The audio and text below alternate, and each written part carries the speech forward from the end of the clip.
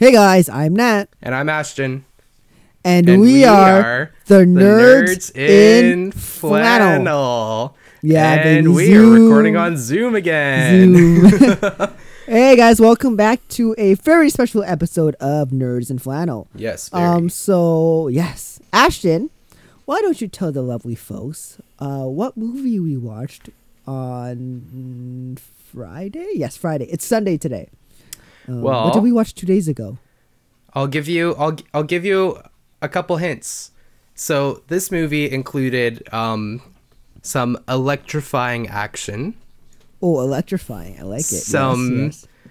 like thunderous emotions. Oh, thunderous emotion. And lots of love. Love. Lovey. That's a verb. Yeah. Is it actually? Oh yeah, it is. Dude, I didn't do well in English. Okay. You can tell. Yes. Well, love is an action. Therefore, the action movie we saw that had love in it. See what I did there? Very clever. Yes, that's good. I got that. Yeah. Thor: Love and Thunder. Thor: Love and Thunder. Yes. The highly anticipated fourth movie of the Thor franchise. Well, fourth. The only MCU character to have 4 movies. Yeah.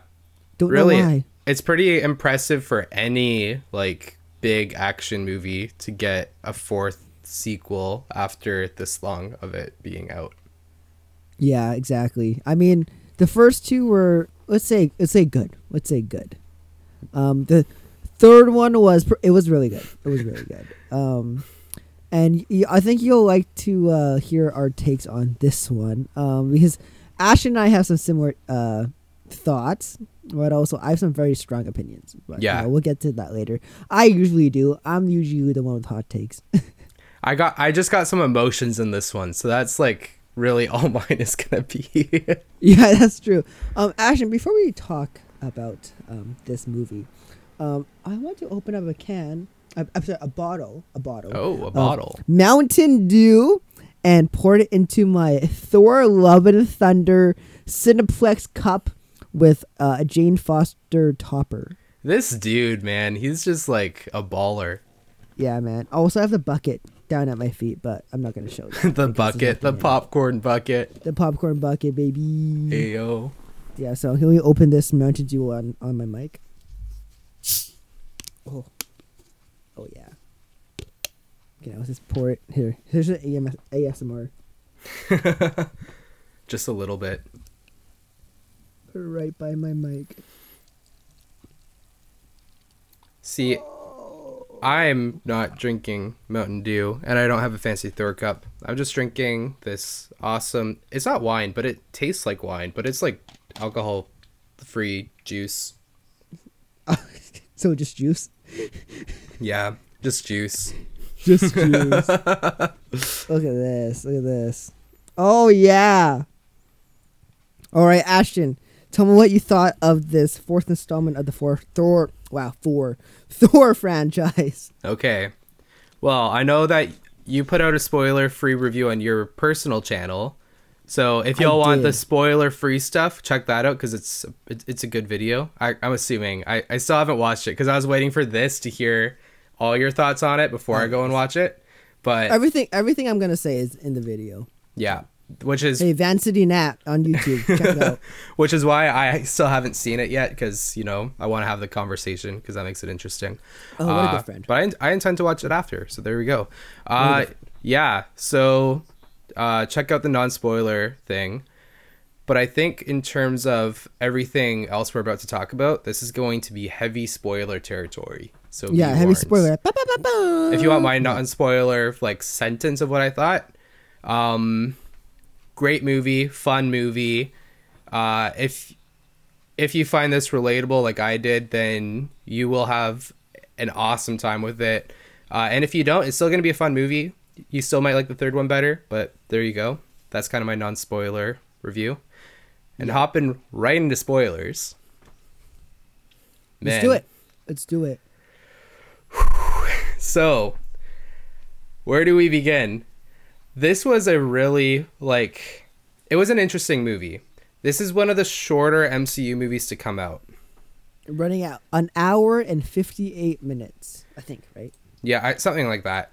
That sounds right. Sounds about right. 158. Oh, I was right. Right on the money.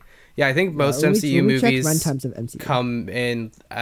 Check it out if that's correct. But I think most of them. I think it's safe to say most of them are over 2 hours. Let's see. Like maybe just like 10 minutes longer or something. Yeah, most of them. I think the average runtime they said was an hour, 2 hours. 2 hours, yeah. Yeah, which is fair. That's an average of how many movies are we at now? Like 27. I think we're 30 now, aren't we? Are we at 30? We gotta be at 30 now. Shoot. Want me to count? Sure.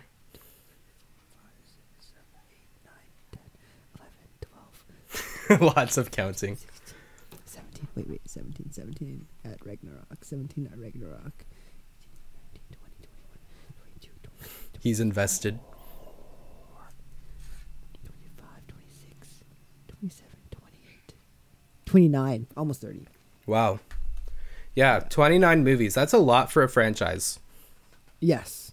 But considering and that's not including the TV shows. Yeah, not including the TV shows. So there's a lot of content in the MCU. But considering that, an average of 29 movies runs in at 2 hours is kind of crazy. But yeah. Oh, so fun fact. Sorry, quick Sure. thing. Fun fact. It's going to take 93 hours to watch all the Marvel TV shows and movies in one sitting. Oh, gosh. I don't know. No breaks. It would take you 3.5 days. I don't have the patience or strength required Might have for to. that. Sorry, I should go ahead. Maybe like to end off the summer or something. No, dude, that's too much. I'm gonna fucking die. Too many movies at once. Yeah, bro. Yeah, so I personally think this movie could have. I think if it was like 10 minutes longer, it could have fleshed out a couple more things better. I'm gonna hop into the things I really liked about it. So first off, yeah, let's do that. Let's do the pros and we'll do the cons. Sure. First off, I really enjoyed the characters selection. It was cool to see the Guardians of the Galaxy in it, and in the beginning, just like getting their presence in the movie was pretty cool, and seeing like Korg pretty much in the beginning of the movie explain everything that they needed to kind of get us from Endgame to where they want the story to kind of start at is really cool, especially when you consider that Korg is played by Taika Waititi.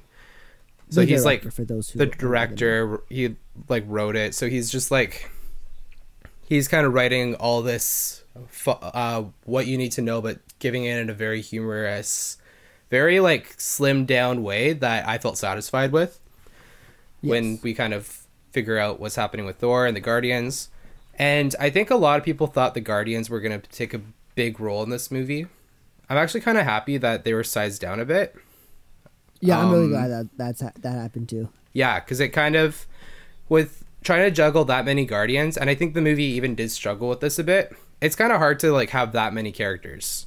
Yeah, absolutely. It struggled with the Guardians in the beginning with that, because you need a lot more time to really flesh out a lot of these interactions and stuff. So it wasn't worried about developing the Guardians. It just kind of kept the Guardians at where they're at. But it really just went on and tied together the older Thor movies, the non-Taika movies, and kind of made everything like... It just brought Thor's story out to this point to where it needed to be for this movie to make sense. Yeah, absolutely. So I was pretty happy with the beginning there. I would say, I actually really enjoyed Natalie Portman's Mighty Thor. And if you didn't know, in the comics, Jane Foster is the Mighty Thor. And the reason she's the Mighty Thor is because she has cancer. It's like stage 4 cancer. I forget if it's stage 4 in the movies or if it's just in... It is stage 4 in the movie. Book, stage 4 in the comics, stage 4 in the movie. Yeah, it was stage 4 in the movie. And yeah, so it was pretty cool that, like, cancer sucks. And I'll get more into some of the other stuff with the ending of the movie. But it was pretty interesting and pretty cool that they continued on with using that storyline for her character. it really kind of brought like this whole new like stake into the movie. That was like, oh my gosh. And the comics do that really well too. So I thought that was really cool. Let's see. I guess Korg as an overall character is just like still one of my favorite characters. Just because whenever he's on screen, you know you're gonna laugh. Like it's nice having those characters, kind of like a Barney Stinson character, you know? It really is. It really is. At that point, it is. Yeah. I love seeing all the different like Norse and mythology and Greek gods and stuff all on that one planet. That was really cool. Christian Bale's acting in this movie is just hands down so amazing. Like he invested himself into this role. I think for me, he's the best part of the movie. I know a lot of people wouldn't say that, but to me, he is. That's fair. Yeah. Like I don't care what you say. This is my pod. Yeah. He played a very convincing villain. Now I'll get into some of the stuff because very convincing villain, but with like an asterisk because of some of the stuff with that villain, which I'll get into when we go over the stuff we didn't really like about it. I love the goats, that meme. That was great. And I really, really loved, this is kind of like I think probably one of the things I loved most from this movie was that fight in the shadow realm. Oh, dude. One of the best fight scenes in the MCU. See, it's so funny because when you see a Taika movie, like especially after Ragnarok, you're just like, oh, that was one of the most colorful, vibrant, like color palettes that we've seen in any like MCU movie ever. And then, you know, people have this expectation, especially with like the logo for Thor: Love and Thunder. And then you get like this scene and it was like, I actually like, I don't know if they did this yet, but it would be so cool if they actually shot that in grayscale. And it was so cool too. Maybe. Because that's a whole other challenge, and it looked very convincing. But then it was also really cool to see Gore like still kind of colored a bit. Yeah, because he's technically just gray. He's technically just and gray. And then his eyes are yellow. Eyes are yellow, and he's also wearing a white tunic. And all that stuff was still like you could still see that pop of color in him, but everyone else looked out of place there, which was like just even an extra bit of like, dang, this is like awesome. It added to the storytelling and visual storytelling. Like that's what I love seeing in these movies. And like when Jane had the hammer and was glowing blue, and so the blue would shine on her face. Same with Valkyrie, and the thunderbolt would be yellow on her face, and it'd be really cool effect. Really, really cool effect. Just a crazy awesome effect. Even with Stormbreaker 2, and then, you know, with the whole Bifrost thing, that coming into play, it was just awesome. Really love that. And then the other stuff, let's see. I love the emotional stakes in this movie. I thought those were like terrific. And I really loved, I kind of want to save one of like my biggest thing I loved about this movie till the end.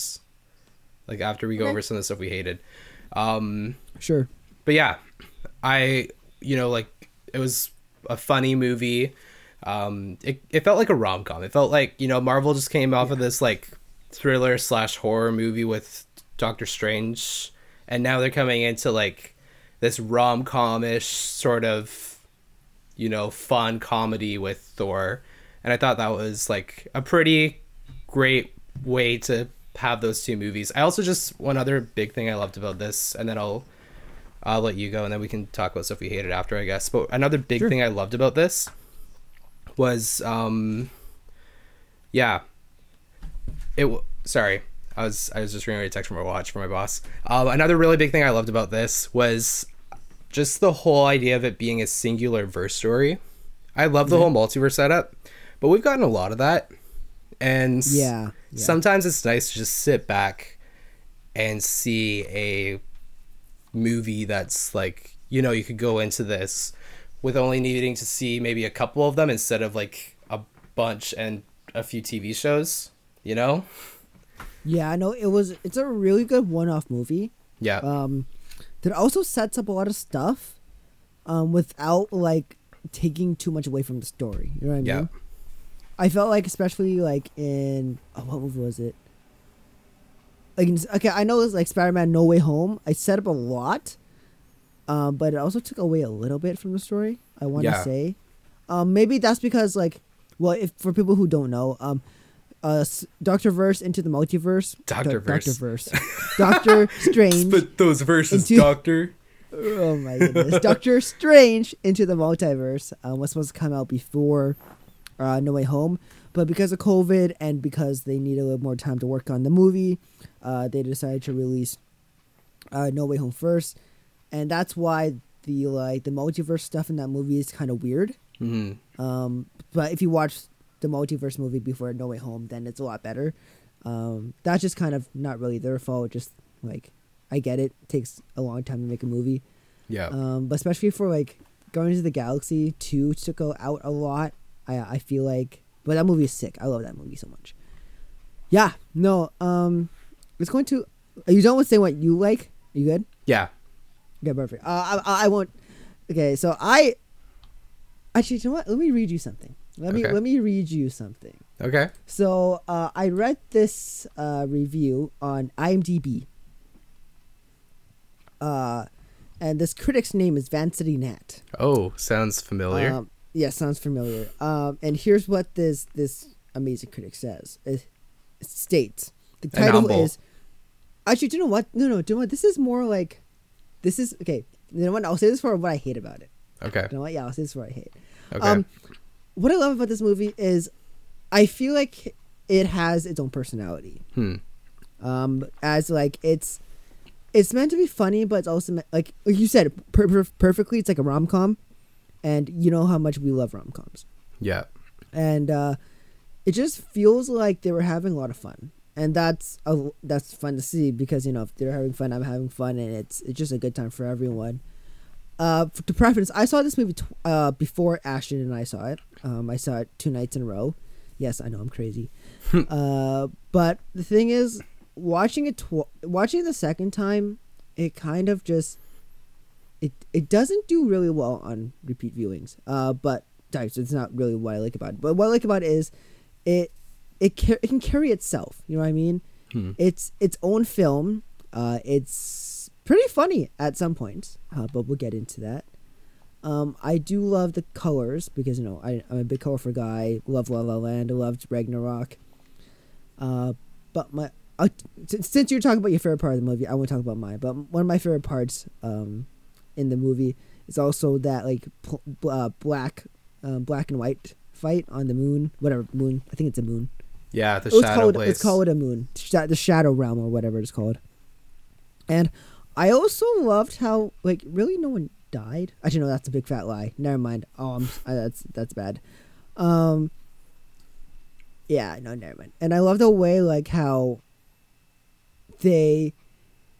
What's the word? Okay, so spoilers, obviously. When they went to what's it called and the God Planet. What's it called? I forget. Yeah, where Zeus. Wait, is this Zeus? Yeah, where Zeus is. I love the fact that if you look in the background, there's just a bunch of Easter eggs. Oh yeah, we were talking about this one. Yeah. Jennifer Connelly's in it. Yes, Jennifer Connelly is in this movie. Obviously, she played the voice of Karen. In Spider-Man: Homecoming. Far From Home. Oh, I thought it was Homecoming. Oh, I thought it was Far From Home. Oh, I keep on getting Far From Karen Home mixed is up with Edith. with Edith. Yeah, did she do the voice of Edith? I don't know. I have no clue. Yeah, no, she's the voice of Karen, in Spider-Man: Homecoming, and also the wife of Paul Bettany. We talked about this before on the Top Gun pod, but Paul Bettany plays Vision, in the Avengers movies, and I think that's pretty cool. And another thing I love is Christian Bale. Christian Bale absolutely steals the show in most of the scenes he's in. Yeah. Obviously, he's been nominated for Oscars. I think he won. Did he win? I don't know if he won an Oscar. Let's check real quick. Obviously, he's a great actor. He's obviously The Dark Knight. He's been in The Fighter, American Psycho. Let's see, has he won? Let's see. He's won one Oscar. For what? I can't remember for which one. No. I think it's The Fighter. Yeah, I want to say it's the fighter. Let's check. Sorry guys, let me just check real quick. Winner. Oh, that's not an Oscar win though. Did he not win for no Academy Awards? Oh, he's never won. Oh no, he won in 2011 for The Fighter. Yeah, I was right.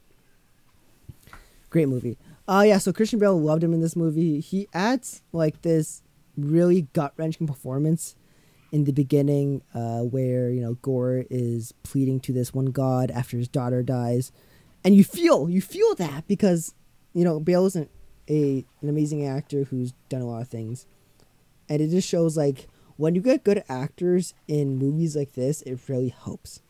That's why Robert Downey Jr. and especially I want to say what's his name.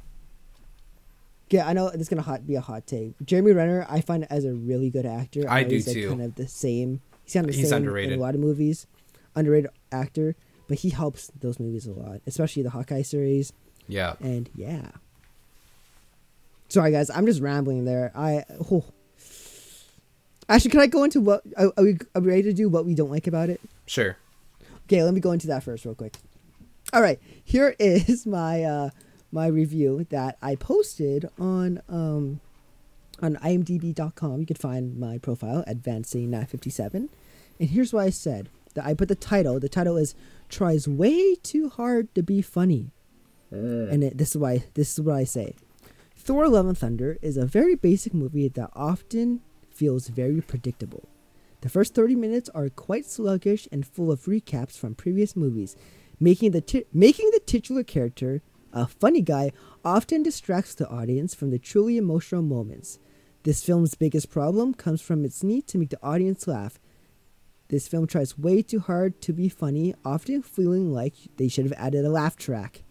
The ending of this film feels very lazy and slightly ruins a character that needed a satisfying ending. Unfortunately, this is one of the best Thor films because the first two Thor films were not that good.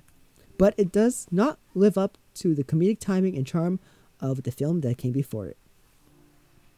What do you think, Ashton? I agree with that. That was actually one of my complaints, one of the things I was going to talk about. Because as much as I like the jokes in this movie, there were times they shouldn't have joked around. Yes. Like, I want to talk about that opening scene where I could talk about Christian Bale is pleading to that god. That guy playing the god, it was like they were in two different movies. So Christian Bale was giving this like amazing performance. His daughter just died, and then the other god's like, ha ha ha, I have like girls over there. It's just, I really wish they would have found a tone and stuck with it. I feel like this movie is very tonally bipolar. Can I say that? Am I allowed to say that word these days? Yeah, it's really hard to like put into words how much I hated some of the jokes. Especially one thing I talked about this with Chanel. One scene I hated was when Thor finds that like big dragon god. Yeah. And then he finds Sif, and then she's like, "Yo, let me die. I want to be in Valhalla." And then he's like, "I don't think that works. You're missing an arm. Maybe your arm is in Valhalla." And then she's like, "Oh crap," but she doesn't say "oh crap." She's dying. Get her to the freaking hospital, man. I know they're gods, but that's a scene where like you don't need very much, like. You don't need much comedy because I think Sif, we haven't seen her since the second movie. Is she in the second movie? She's in the second, yeah. Yeah, so like we haven't seen her for how many years since that movie came out, and that's how they reunite. I just don't find it that satisfying. Yeah. And especially with the goats. The goats yelling every 5 minutes kind of got on my nerves a little bit. And just I know they try to make Thor this funny guy, but like I said, sometimes it just takes out of the scenes where they just need to be serious. And maybe that's because they didn't really find a tone. And that's my biggest problem with the movie. Ashton, what do you think? Yeah. No, I agree with that. I think, like, this movie was trying to be like Ragnarok. And I think the reason why Ragnarok worked is because Thor's life went to crap, and the audience could relate with him using humor, which he hasn't really used before, as sort of this defense mechanism, right? And then Infinity War kind of carried that on. Things still suck, but that one, Thor was a lot more emotional, like way more than he was, and then even in Endgame, he was even like, he was Fat Thor, but he was still able to shine. He had this emotion to him because, there's a reason he became Fat Thor, right? It's because he felt like a failure. That's justified, yeah. It's justified. He's living in regret pretty much. We see him as a distressed character, and again, he's using humor as a way to kind of cope. And like, I've done that before. I know many people that do that. We all do that. So that's why it was a lot. I do it a lot too. And that's why it worked. But for Love and Thunder, there's just scenes where it doesn't make sense for him to automatically be funny anymore. I think he really needed to be a little more serious. Partly because, like, some of the stuff he's going through, like kidnapped kids, why would you really, like, joke about that as much as he did? I kind of found that part annoying. Because no one takes anything seriously in this film. No one takes anything seriously. He's like, oh, I'll go find the kids. And then all of a sudden, like, oh no, Stormbreaker can't do the whole Bifrost thing. And, we really thought, and he's trying to be like comedic and have this entrance and get people to like him. And it's like, dude, kids just got kidnapped and you're a superhero. And like, they're Asgardian kids. And Asgard is like still pretty much destroyed. It's on Earth now. So there is no Asgard. So you're really going to risk pretty much the rest of like Asgard, because the next generation, to kind of go off and be funny like that. Really, you're gonna go lollygag while kids' lives are at stake? Come on. Yeah. So it's stuff like that where I felt like, why don't do this? But there was some humor that I think made sense for the movie. Like, I really love that Hercules scene where he flicks and then Thor's like, oh, you flicked too hard, damn it. And all of a sudden he's like, dude, yeah, that's funny. Like that one was like legitimately funny. It's okay. I passed out too. Yeah, I did too. Even though we only saw the rear. We're socks, it's though. Kind of fine though. Kind of fine. Apparently he had been waiting for like 10 years to do a like nude butt scene. Just a side note. And it had to be in a Marvel movie. Thor had one, or sorry, Hulk had one in the last one, so it's acceptable. But yeah, so those are some of the things that, yeah, I agree with that. At times, even when he's like first fighting with Gore after finding out Jane became like Thor and has Mjolnir and all that, he's like making jokes with Gore, and it's like, dude, you're staring death in the face right now. Like, really? And you just found out that, your ex-girlfriend has your hammer and your hammer's alive that you were so emotional over in the last movie. So yeah. Yeah. I couldn't really take anything seriously, man. Like, It was just really hard to it was just really hard to watch sometimes, because like these are characters we've watched for many, many movies, and we actually care about these characters, and to see them not take anything seriously is kind of off-putting. Like, okay, I know you're going to be like, Nat, Ashton, you guys being way too serious. This is just a comic book movie about gods and space raccoons, okay? Well, I get it, okay? I get it. But, like, when you're as invested as we are into these movies, it hurts when a director can't find the tone and stick with it. You know what I mean? Mm-hmm. We need to have a balance. We need a balance. As Thanos says, balanced. Wait, what was balanced as all things should be? Yes, balanced. Yeah. Balanced as all things should be. Yeah. Yeah. I feel like this movie was trying to be like what Ragnarok was. Ragnarok 2.0. And it didn't make sense for this movie. It felt, apparently the original cut was like 4 hours. So maybe it made a little more sense there. For this movie, it was originally 4 hours. Oh, which gosh. Maybe it made a little more sense with some of the humor. But YTD cut. Yeah, exactly. It felt like a couple producers were like, oh, take all this stuff out, and put that joke back in, or use that joke, or whatever. And it if just that's the like case, that makes sense. Yeah, it felt a little like it didn't know what it wanted to be. It felt a little forced. Yeah, yeah. Yeah. And another thing it's slight like gripe I have with the movie. Um, I get it, guys. You like Guns N' Roses. You don't have to play Guns N' Roses every 5 minutes. Yeah. Like the opening scene has "Welcome to the Jungle," which is the most overused I Guns N' agree. Roses song ever. And then it hops in the "Sweet Child of Mine" halfway through the movie, which is my favorite Guns N' Roses song. Which is not that surprising. It's a big song. And then in the end, when in the final battle, it has "November Rain." They're probably their best song. And then again at the end of the movie for the post credits stuff, it's like "Sweet Child of Mine" again. Like I I get it. In Ragnarok, they played was it "Immigrant Song" by Led Zeppelin Yeah. like 5 times. That can annoy me too. Like it's like I said, we're being very nitpicky about like little things, but like it matters in like the big sense of like wanting to have a good movie. You know what I mean?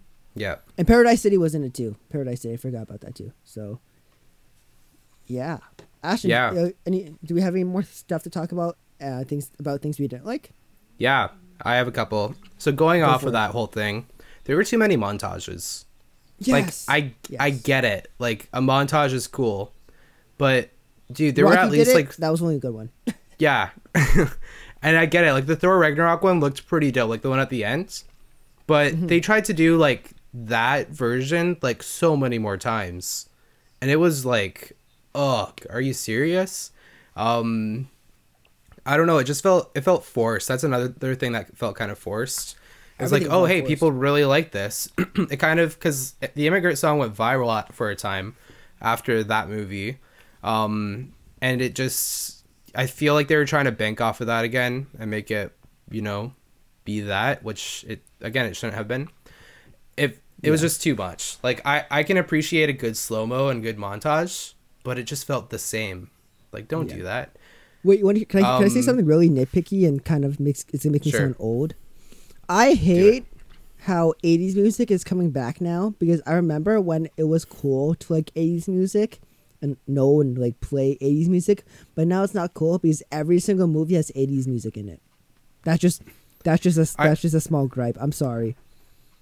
I wish remember when Guardians of the walking up that Galaxy- hill was meta. Yeah, exactly. I wish Guardians of the Galaxy was the only Marvel movie to still do that. Like they made it iconic. They should be the only one to continue it. It doesn't Don't make really- sense for any other movies to have it. You know what I Not mean? really. It Because just doesn't make sense. again, like the Guardians of the Galaxy, their whole costumes and everything, it's all 80s style. Peter Quill has this obsession with that music. So Yeah. it makes a lot It of makes sense in the sense. context of the story for that movie. Also, if you know anything about James Gunn, too, he's like really big into that stuff. Whereas for someone like Taika Waititi to implement that in, and it's just like a cool soundtrack overlay, but it just, yeah, I agree with that. That's something I would want like on a fan edit. You know what I mean? Yeah. Okay, Ashley, sorry. Go ahead. Sorry, I just had it Yeah. back there. Oh, no, I'm it's sorry. good. I'm getting very passionate about this. Very passionate. Another thing Yeah. I didn't like as much about this movie, and again, I believe Taika when he says he has a 4-hour cut, it felt too short. There were some scenes that should have been fleshed out a bit more. I felt very much like the pacing felt a little off to me because there were times where it's like, okay, we're on this planet now, and okay, now we're doing this, and okay, now we're over here. It was just like, yeah, I don't know. I think from that first scene, it was like really good, and then they kind of mixed it in with like what Thor was doing, and that was like okay, and then all of a sudden you get some of this Jane Foster stuff it jumps to, and it's like, oh, we're on Jane now, and then it flips back to Thor, and we're like, okay, now we're at Thor now, and then we're just Jane, and then Thor, and then all of a sudden there's just all this stuff, and then they're going on an adventure together, and it was, yeah. I just kind of like, I don't know, and the end scene, like they're in the Shadow Realm, and then Thor takes Jane back and and Valkyrie back to the infirmary on Earth, and then all of a sudden within 5 minutes we're back to him going out and doing all of his stuff, and it was like, okay, now I'm going to save the world, wish me luck. It just it was kind of just weird. it didn't have a good transition. I think this movie would have benefited from being, again, like 10 minutes longer. Because then they could have like they could have put in dialogue to kind of wrap up some of those scenes and make the transitions a bit smoother. That's my thinking. Yeah, it needed that. It needed that a little bit more. Do you have anything to say about that one, or should I keep going? No, keep going. You're good. Go. Okay. You're on a roll. Go Another thing I didn't I'm just like. listening to you, man. Sure. Another thing I didn't like. Gore's character. Christian Bale was terrific. Okay, I know what you're gonna say. Gore came in. He's this intimidating villain. He has a rich backstory. Actually, that's another thing that kind of I have a big gripe about it. Not specifically about Gore, but I'll jump into that one after. Yeah. Anyway, yeah. So Gore comes in, has this rich backstory and everything. He only kills one dude in this movie, and that's the dude we see at the beginning. We don't see him kill anyone else on screen. We see his army attack. We see him kidnap kids. And we're like, oh no, he's a bad guy. But we don't really see him that's right. kill That's anyone true. else. So it was like, you're giving us this rich, like, bad guy, someone who could, like, potentially be almost as dark and scary as, I don't think anyone's really close to Darth Vader, hot take, but someone who could be, like, up there close to, like, Thanos. And he kills one dude. More. I wanted more. I wanted more Gore action, I wanted it to be gory. Yes, gory gore. Yeah, gory gore. So that's something that I kind of felt like we should have gotten more of, was him just causing havoc. I think Sif should have died. Like, we should have seen it, like, Thor come in while he's, like, killing Sif or something. I think it was time. I think it was time, because she's kind of just been dangling along. No one really remembers. They're like, oh yeah, she's a character here. Yeah. I guess we did see her in Loki. That was the last time we actually saw her. And fans were hyped for that. Yeah, but true. Even we did see her in Loki. I forgot. Like, she's not as developed as a character where I can just be like, oh my gosh, it's Sif. It's like, oh, Sif's in this movie. Cool. Yeah, we're not gonna fanboy over it. Yeah. And then another thing that I disliked. Well, again, like, not specifically about this character, but as a rant as a whole. I miss characters like villains being there to simply cause chaos. Something that makes, like, Green Goblin and Joker really great, like Heath Ledger's Joker, really great, memorable villains, is they're just there to mess crap up. Like, they just want to cause chaos. They just want to go after, like, the good guy. They just want to, like, wreak havoc. And I think Gore's story was really well done. Emotional, yeah. I think Gore's story was really good. But I gotta admit, I'm getting kind of tired of, like, the whole, I need to sympathize with the villain thing. I love, like, gray area movies. I think the world's full of it. But it's a fictional movie. And black and white is very fictional. So I kind of want to see more of that. I want a bad guy who just comes in there to wreck things. I do want a bad guy who's just bad. Yeah. I mean, like, we have movies that did this whole thing very good, like, for example, like Megamind or Despicable Me, where it centers around the bad guy being bad and then you see them go good. But I'm kind of tired of, like, the whole, I need to, like, feel empathy for this villain because of this experience. I just want, like, this villain represents chaos and this good guy represents, like, order, and I want that to clash a bit more. Yeah, we haven't really seen that in a long time. Yeah. I want to say since Dark Knight. Technically, at least I think a superhero movie. I think you could argue No Way Home was a little like that. Like, it still forces you to empathize a bit with Green Goblin because, it's the whole Goblin in Norman's mind thing. But you can kind of also argue that Goblin and Norman are two separate characters, where Norman's kind of that I separate them. I separate them too. That's kind of my approach to it. So Goblin in my mind is like the chaotic character, and Norman's like that struggling voice to try to stay centered, and that's why, like, there's just so much conflict in that character, which is why he's great. But yeah, I just kind of I want the next Thor villain to just, and it kind of teases at the end who the next Thor villain's gonna be. But we'll talk about that after. Yeah, we'll talk about that after. But I just want, like, a bad guy, Yeah, and I don't think this next guy's going to be that bad. Probably not. No. Yeah. Yeah. Cool. One That's more pretty thing. much it. Yeah. Yeah. One more thing before we move on. It's okay. Again, it's a very very small thing. Um, but for once, can we like shoot a Marvel movie in a very interesting way? I feel like all the Marvel movies look exactly the same. Yeah. They're kind of mixing Uh, together in my head. One thing I loved about Doctor Strange, I said right this time, Into the Multiverse, is the way it's shot. Mm-hmm. It's shot very dynamic. There's a lot of moving camera shots, because the director Sam Raimi is very very artistic when it comes to shooting that type of like action horror type of stuff. Especially if you watch Evil Dead and even the Spider-Man movies. Those are very artsy, very cartoony, like comic book movies. And I feel like something for Doctor Strange really works. Even for like, I'm thinking like even like dynamic camera movements in like this movie would be very very good. Yeah. Especially since you have like you're in space. Would you imagine we had like a tracking shot of like a POV of like Thor flying through space or something? I don't know.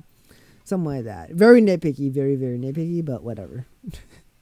Yeah, I agree. It's kind of, they're just sticking, like, for the most part, all these directors who maybe haven't done anything as big as, like, Sam Raimi or whoever, it just feels like they're sticking to a simple formula, like a studio-built formula for how to shoot these movies.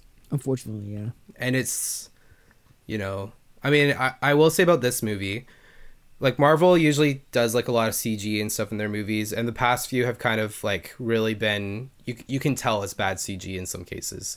I think this one though, actually in the theater, it seemed to have pretty decent CGI compared to like No Way Home in a sense, because they were still editing that while it was in theaters. Like that's unacceptable in my mind.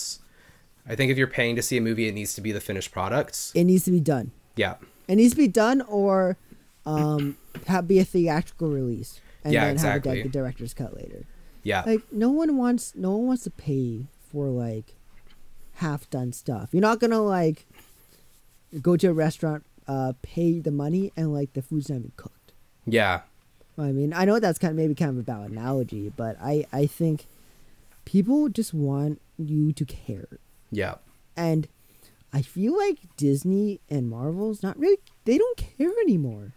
They're just making these movies, putting it out, and obviously we're dummies and we love these things because we grew up with these things and they're more than just movies to us. But like, dude, care a little bit because, you know, hold them to a higher standard. Because like they're a very rich company. They can afford to take their time a little bit more and maybe not oversaturate the market as much.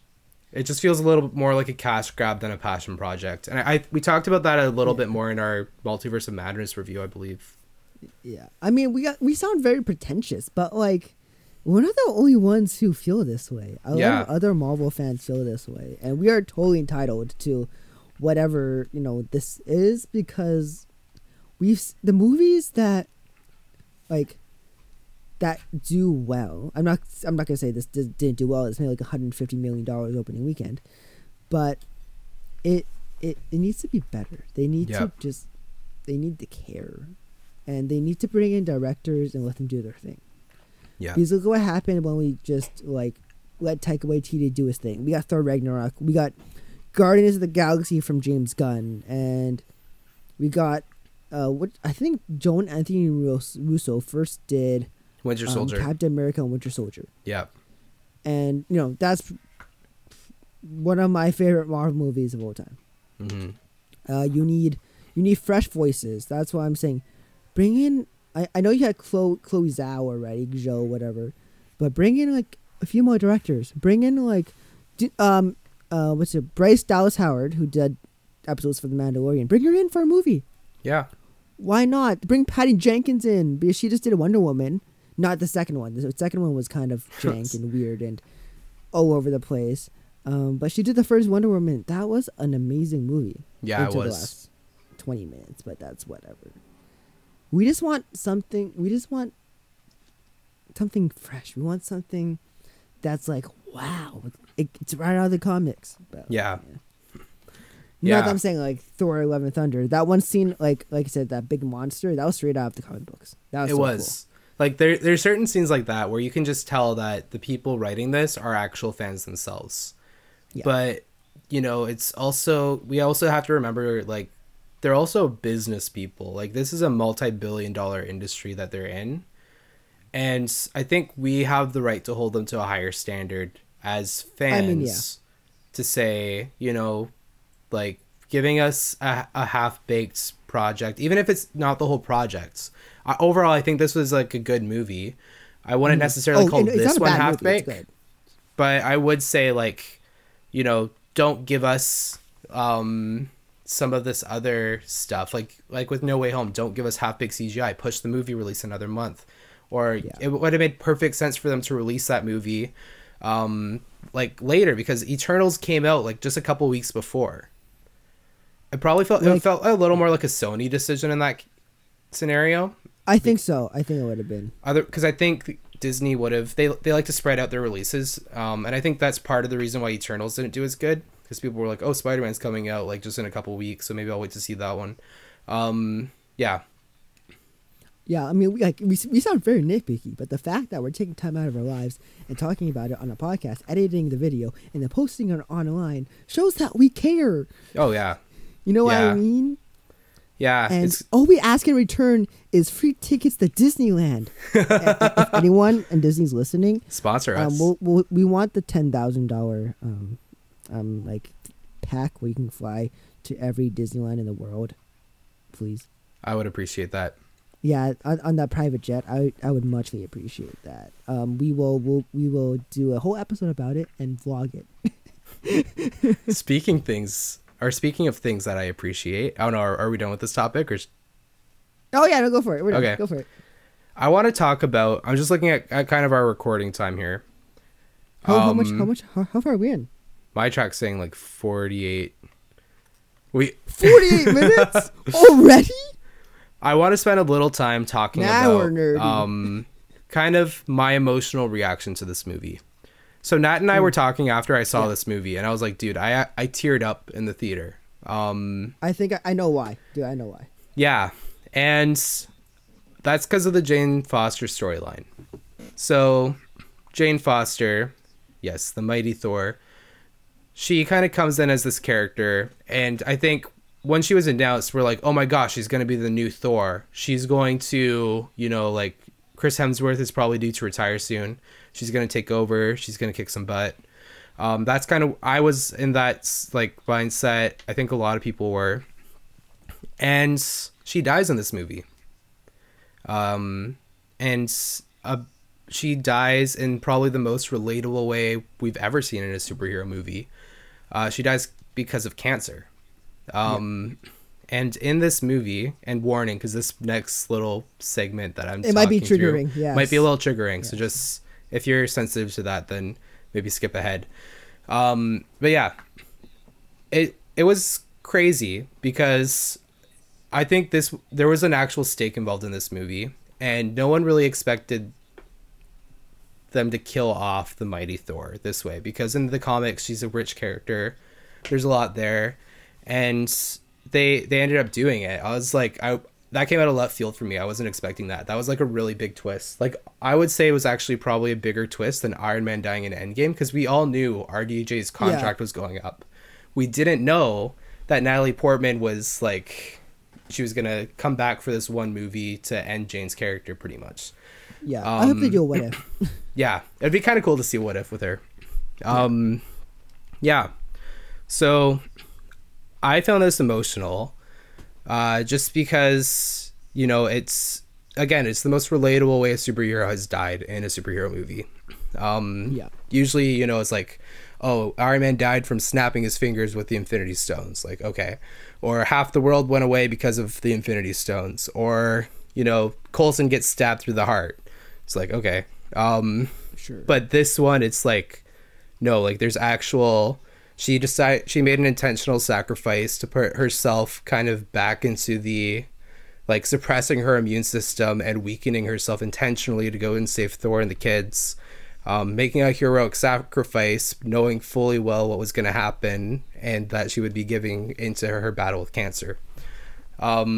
Which is actually pretty emotional because in the post-credit scene, we see her go into Valhalla.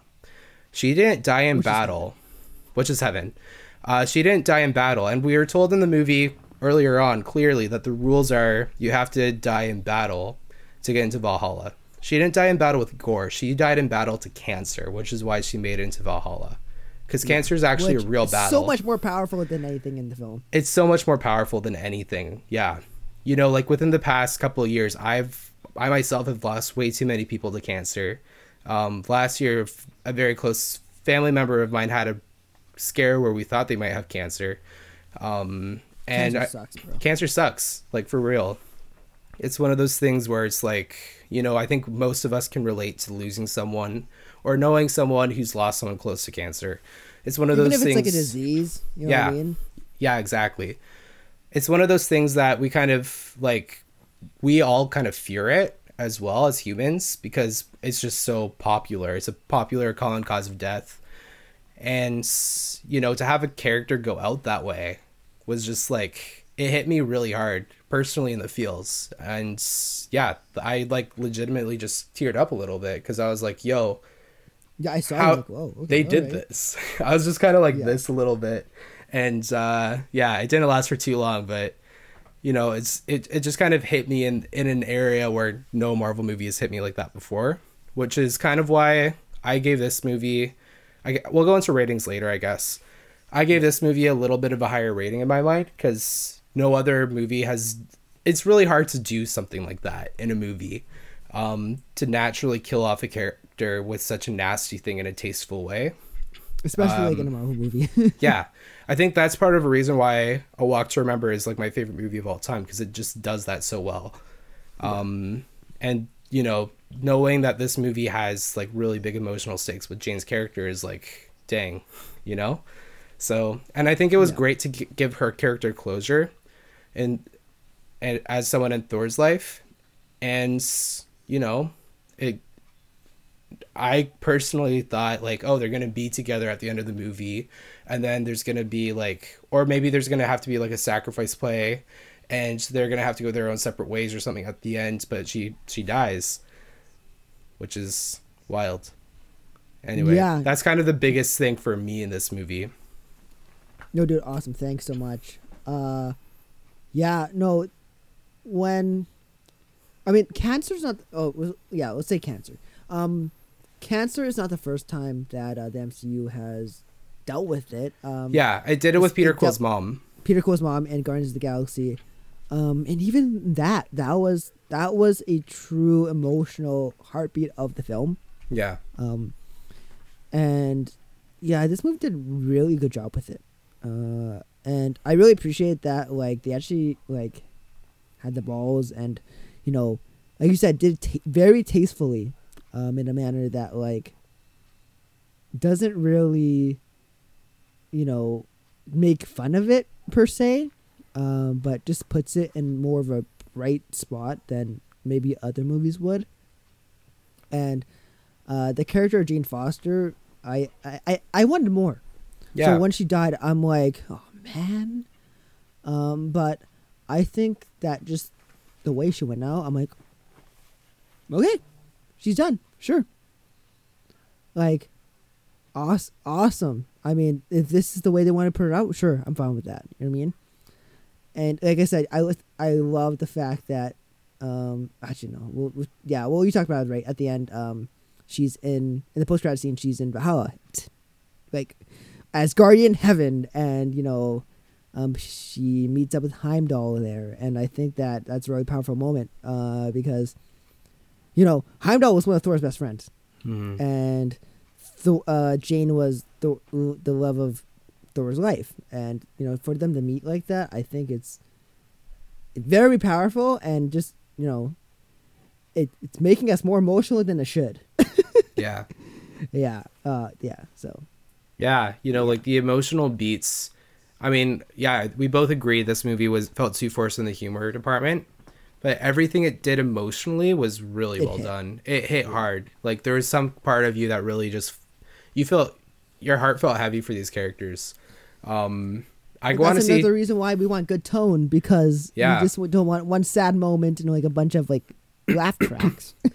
But then, you know, at the end of this movie, it kind of gives us a little bit more of a hopeful tone, because Yeah. Gore makes the sacrifice play as well to bring his daughter back.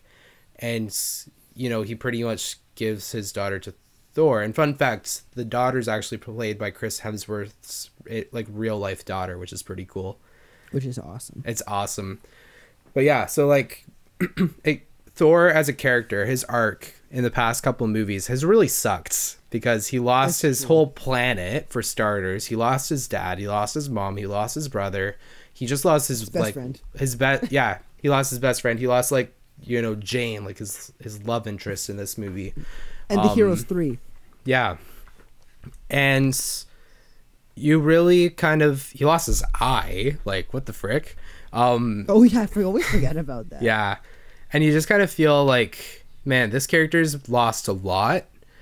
But then the end of the movie, like, he definitely loses more than he gains, but what he gains is pretty special. He kind of gains a whole daughter. Yeah, a whole daughter, someone who he can kind of, you know, be an authority figure, a role model. He can kind of settle down with, but not in a romantic way, in it like a, you know, I have this is my life now responsibility type now. of way. Yeah. Yeah, exactly. Which I'm all for. I want more superhero movies to do this. Like, I'm kind of tired of like the whole like love life thing. Maybe that's because I'm still single. As of recording, probably by the time you're listening to this too. Dang it. Yeah. So You single ladies? Hey. Yeah, I'm kind of just, you know, I'm down for more parental love in these movies. And I think that was like, you know, it kind of gave us a hopeful beat for Thor's life. He's like, he and his daughter going out and kicking some butt at the end. So cool. Yeah, I thought that was like terrific. Kicking butt to Guns N' Roses. Yeah, which, you know, maybe that wasn't as much, but I'm just excited for whatever, you know, whatever stories they have left to tell with Thor as a character before Chris Hemsworth decides to retire. Whenever that. How many movies does he have left on his contract? Like 2 or 3? I can't remember. Something like that. I mean, he said now that he's done doing those massive bulk up sessions for Thor movies, because he's just getting too old at this point to keep doing that kind of stuff. He had to like, yo, he was so jacked in this movie. so jacked. He was big. He had to like do a lot of molding to his body, a lot of like manipulating to his body type in a workout setting, which is not easy. Especially harder on the mind. Yeah, especially when you're kind of the body type he is, and he went for more bulk rather than what most actors do, where they just complement their body type and kind of go for, you know, they work out certain muscle groups where they're getting like the abs in and anything that just needs to look good on camera, and then within 3 days it starts deteriorating.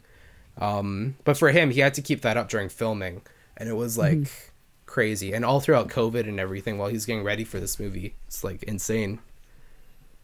Yeah.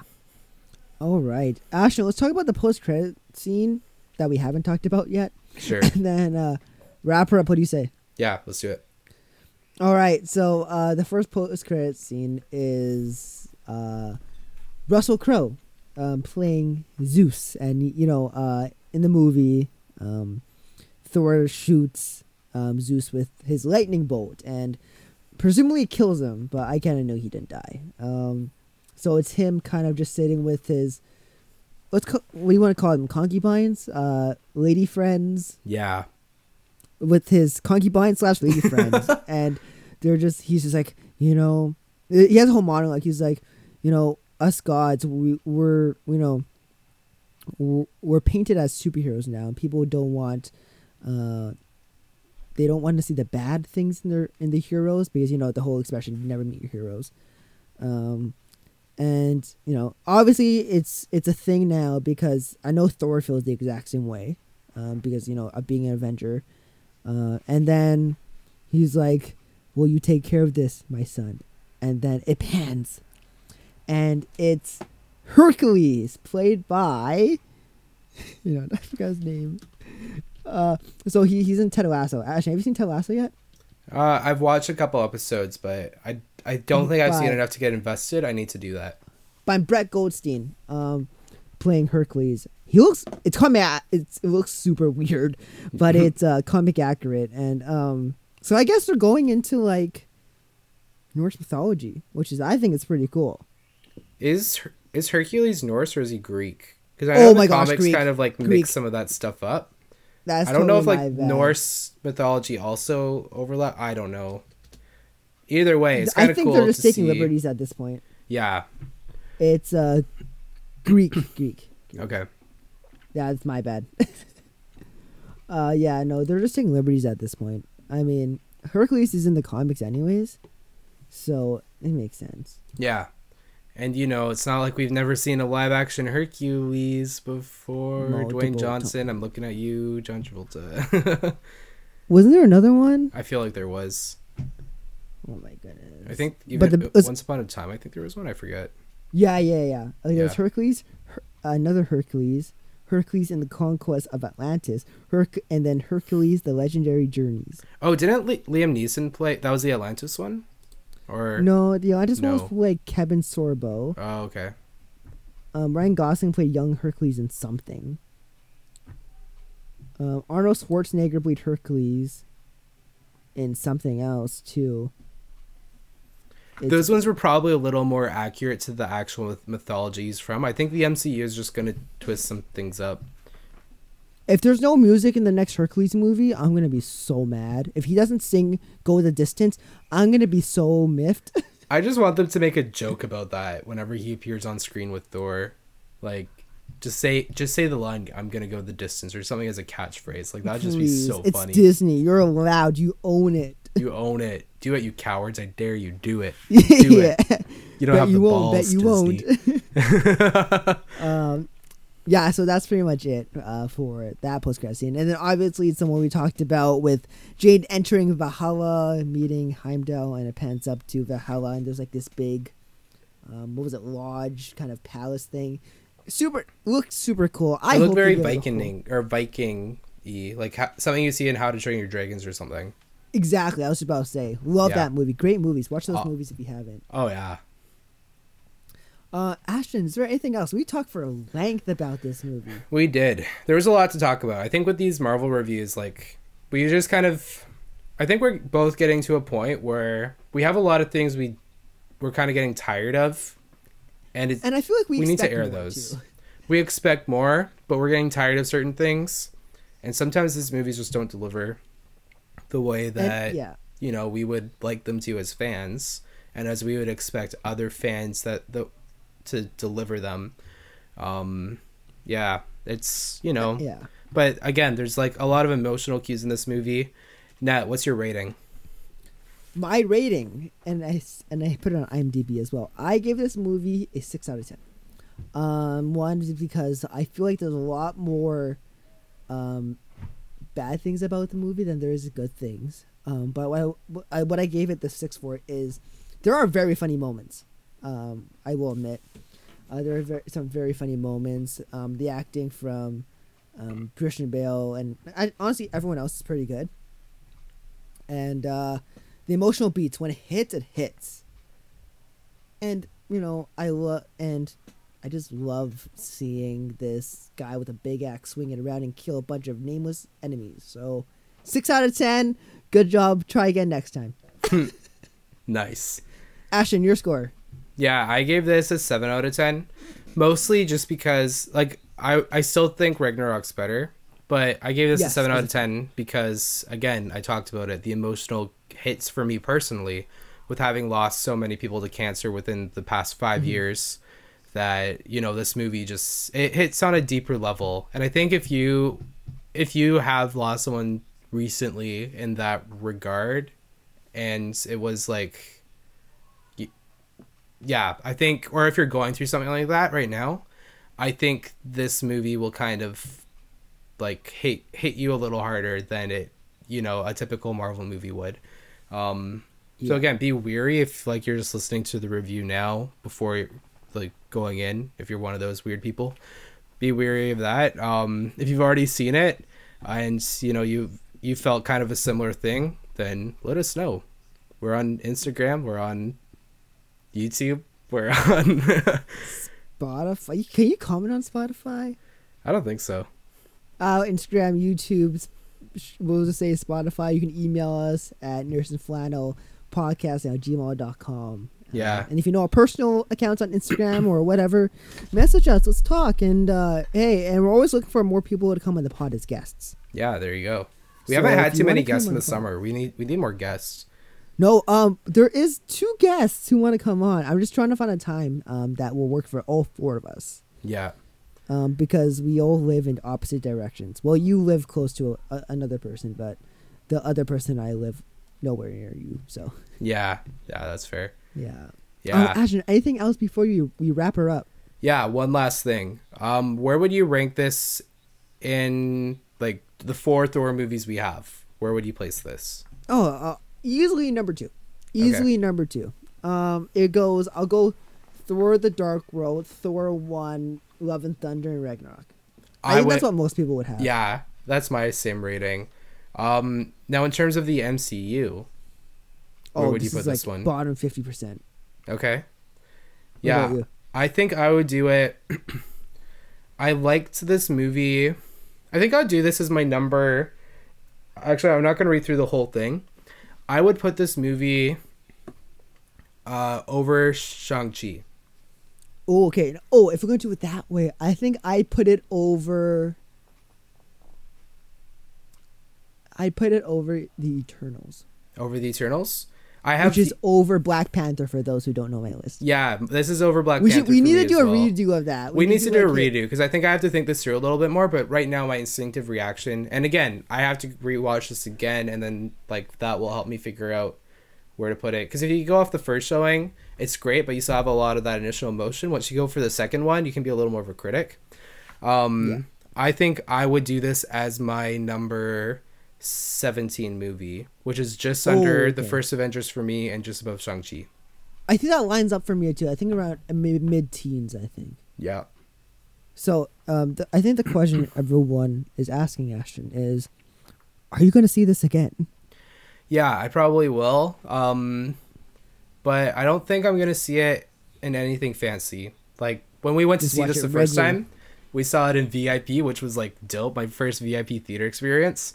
Yeah, okay, wait, quick review about the VIP theater. How was it for you? Washrooms, I've seen better washrooms. They said VIP washrooms, and I was like, okay. They weren't bad, the though. first thing you talked about was the bathrooms. Yeah. That's they so they funny. weren't bad. They were all single stalls, which was kind of nice. I felt very important in there.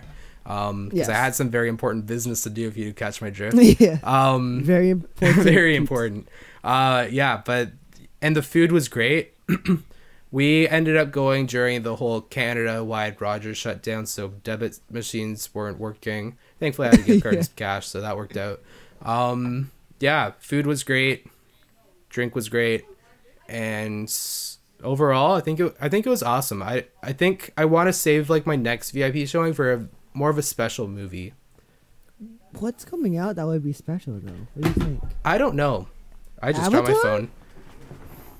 I feel like with Avatar, I want to see that more in IMAX or ScreenX or something. Oh, dude, ScreenX would be insane for that. Yeah. Okay, well, when tickets come out for that, we'll buy them immediately. Yeah. And it comes out on the last day of school too, so that kind of works Oh, out nice. for all of us. Yeah. Yeah. Cool. Yeah, I've been to a few VIP movies before that, so yeah, it's okay. It's okay, I guess. Okay. That's very important if you can tell. Hey, but like I said, the food was good. Truffle fries were It was a good value too. yeah, $9 for this huge plate of like truffle fries. I can have Like- one to myself. Like if you were to buy McDonald's large fries, you'd probably come close to about $9 to get that same quantity. Like as much as you got on that plate. Like that was probably No, a it could be more. combination. Would it Because be a more? large fries is like 3 something, Yeah. and then you need at least like 4 of those, man. Yeah. I guess that's fair. Yeah. So in terms of that, it's a pretty good value. Plus you get truffles on it. Yeah. And it was just really good. The sauces. Oh, All right, guys. Thank you for listening to this episode of Nerds and Flannel. Look out for our next What You're Watching episode. And eventually we want to do a favorite movies of 2022 so far. Yeah. We'll probably do a redux of our top 10 movies of all time. And maybe a couple other things we have in the vault, and, you know, just things that just come to our mind because, let's be real, we watch movies a lot. And, you know, we watch a lot of TV. So we want to talk about that eventually. Yeah. Ash, anything else before we wrap her up? I think I'm good. All right, guys. Until next time, I'm Nat. And I'm Ashton. And we are the nerds in flannel. Woo! Woo! Peace.